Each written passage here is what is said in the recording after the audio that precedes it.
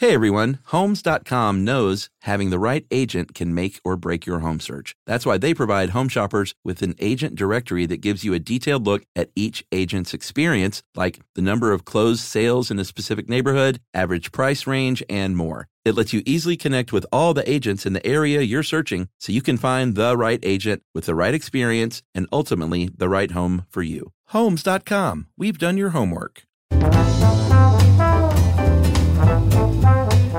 Hey, and welcome to the Short Stuff. I'm Josh, and there's Chuck, and this is Short Stuff, a pretty interesting one that comes from our friends at How Stuff Works, I believe.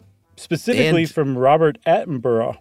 Yeah, and lots of other places, because I just saw this all over the news last week. This story of Beethoven's DNA has been researched, and it just, I don't know, it was like it hit the news cycle, and I saw it in a bunch of places.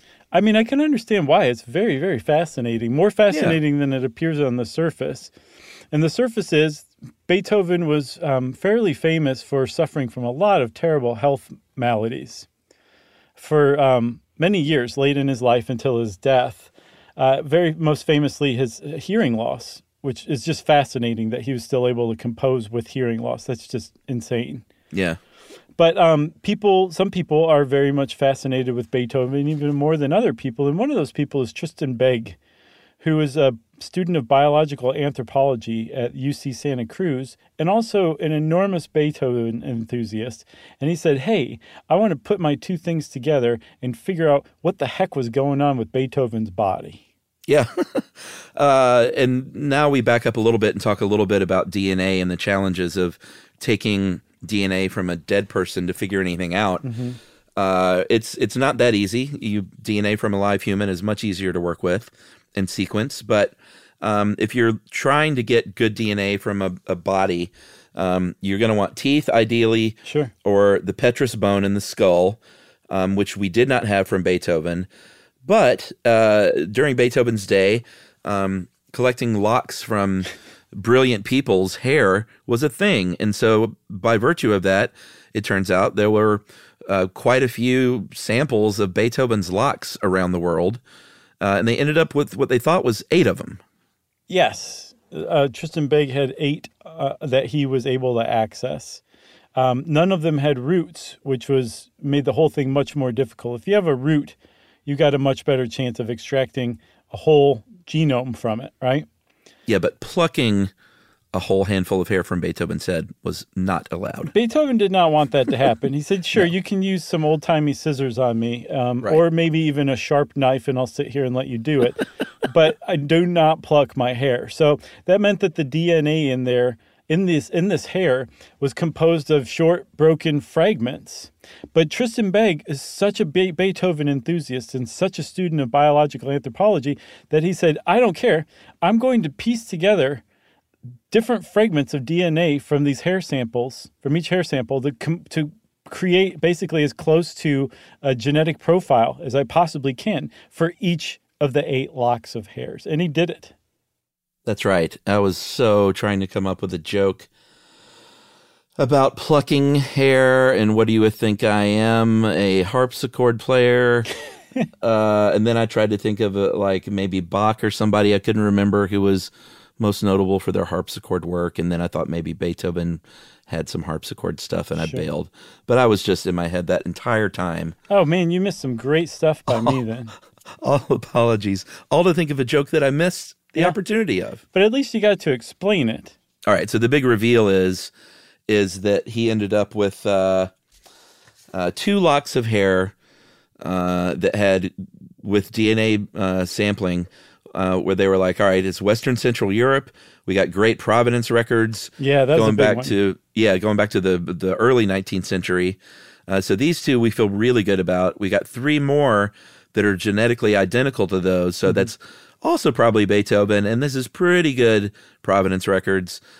So we think these are for sure Beethoven's, but the other 3 are problematic because one is a woman. Right. So that's somebody got, probably paid way too much money for fake Beethoven locks. Yeah, for real. And then another is a little side note. Beethoven would probably be mad about that because there are no side notes. Each note is as important as the last. Yes, only the notes that I wrote.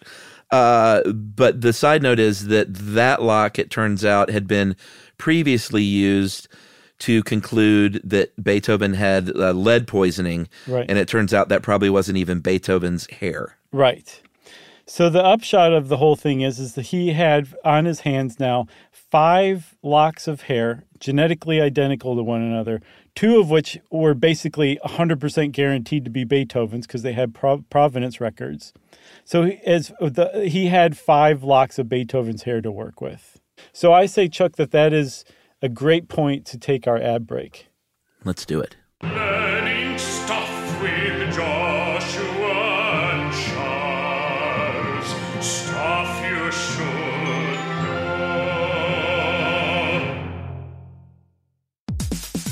know. All right, game off. Let's pause here to talk more about Monopoly Go. Because in Monopoly Go, you can team up with your friends for timed tournaments where you work together to build up each other's boards. It's very nice. That's right. And the more you win together, the more awesome prizes you unlock. And there's so much to get. I'm talking about unique stickers that you can trade with friends to complete albums for big prizes, cool new playing pieces to travel the boards with, or hilarious emojis for taunting friends when you smash their buildings or heist their vaults. Plus, Monopoly Go feels new and exciting every day with constantly changing tournaments and challenges, like digging for treasure or a robot pachinko machine. And there's always new timed events that help you win big, like massive multipliers for everything you win or rent frenzies. That's right. There's always something fun to discover in Monopoly Go. So get off the bench and go download it now for free on Google Play or the App Store. Game on!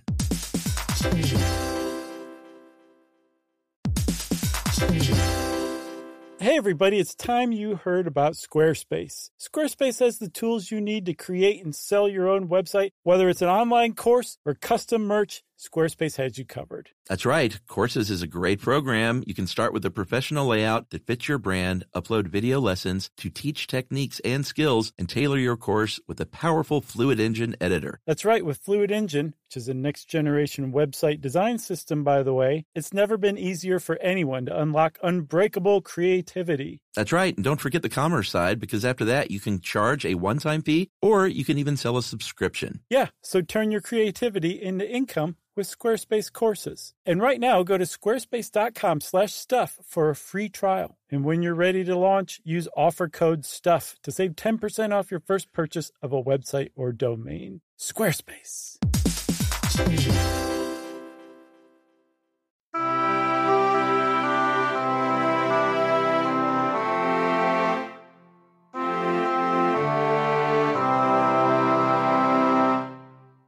All right, so here we are with Beethoven's hair, and they did some research on his DNA, and they came back with some pretty interesting results. One of which, and they kind of figured this, but they were like, all right, his hearing loss wasn't genetic. It rarely is genetic anyway when you have adult onset hearing loss. So they kind of figured that was coming, and that was kind of proved out. But they said he does have poopy pants a lot. Yeah. He suffers from GI issues, and he has liver disease, or had liver disease. Yeah. So they could not find anything that they could connect to the GI problems. It sounds like he just had some bad clams that stayed with him or some sort of bad luck, but it wasn't a genetic thing. But the thing that they did connect to his genetics, his genes, were his liver issues. Yeah. Apparently he suffered from pretty bad cirrhosis, it looks like. They know from just sort of historical record that he did have attacks of jaundice, a pretty clear issue with your liver going on. Yeah. But they actually found genetic proof. They found particular variant, 2 copies of the PNPLA3 gene linked to cirrhosis, and then single copies of 2 variants of a gene that causes hemochromatosis. Nice. Another liver condition. And then they also found a little surprise in that I don't think they even knew about this at all until then, that he had hepatitis B. Yes, at the very least in the final months of his life, possibly before. The thing is that's not scandalous. A lot of people in Europe had Hep B at the time. Another thing that a lot of people did at the time was drink lots and lots of booze by today's standards. Mm-hmm. And there'd long been question about whether Beethoven's jaundice was brought on by liver disease, brought on by excessive drinking. And apparently there's even, record that mentions he liked to drink, but it was not clear how much he liked to drink and if he liked to drink more than the average person. So apparently Tristan Begg went one step further, examined records as closely as they could, and said, I think he just drank like a normal amount. Like, yeah, it'd be a lot today, but that's not what causes liver problems. Right. It was genetic. Right. Pretty interesting stuff. Have you ever seen Immortal Beloved? The Beethoven movie. No. With Gary Oldman. No, I have not. It was good. I think it was 90s. I want to say it was 90s. It was good. I enjoyed it. When's the last time you saw The Professional with Gary Oldman?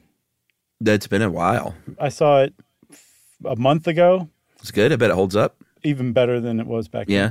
It's amazing. Yeah. And Natalie Portman being 12, like outacts everybody else on the screen. It's nuts, man. She's great. That whole movie is just so good. Leon. Yeah. The Immortal Beloved is good. It's not Amadeus level. Mm-hmm. As evidenced by the fact that it didn't clean up at the Academy Awards, but it was pretty good. So just remind me, Amadeus was played by the guy who was in Animal House, right? Yeah. Okay, I wanted to make sure. And F. Murray Abraham. Yeah, F. Murray Abraham was Salieri. Right. And boy, that was good. I want to see that again soon. That's a good one. I have not ever seen it. I never got around to it. Amadeus is good. It's worth a look if you ever get a hankering for an I think that was 80s biopic. Yes, for sure. Because the theme song Rock Me Amadeus hit the charts in the 80s like wildfire. Right. Well, that's it for short stuff, everybody. If you wanted to know more about Beethoven, you couldn't possibly. Stuff You Should Know is a production of iHeartRadio. For more podcasts from iHeartRadio, visit the iHeartRadio app, Apple Podcasts, or wherever you listen to your favorite shows.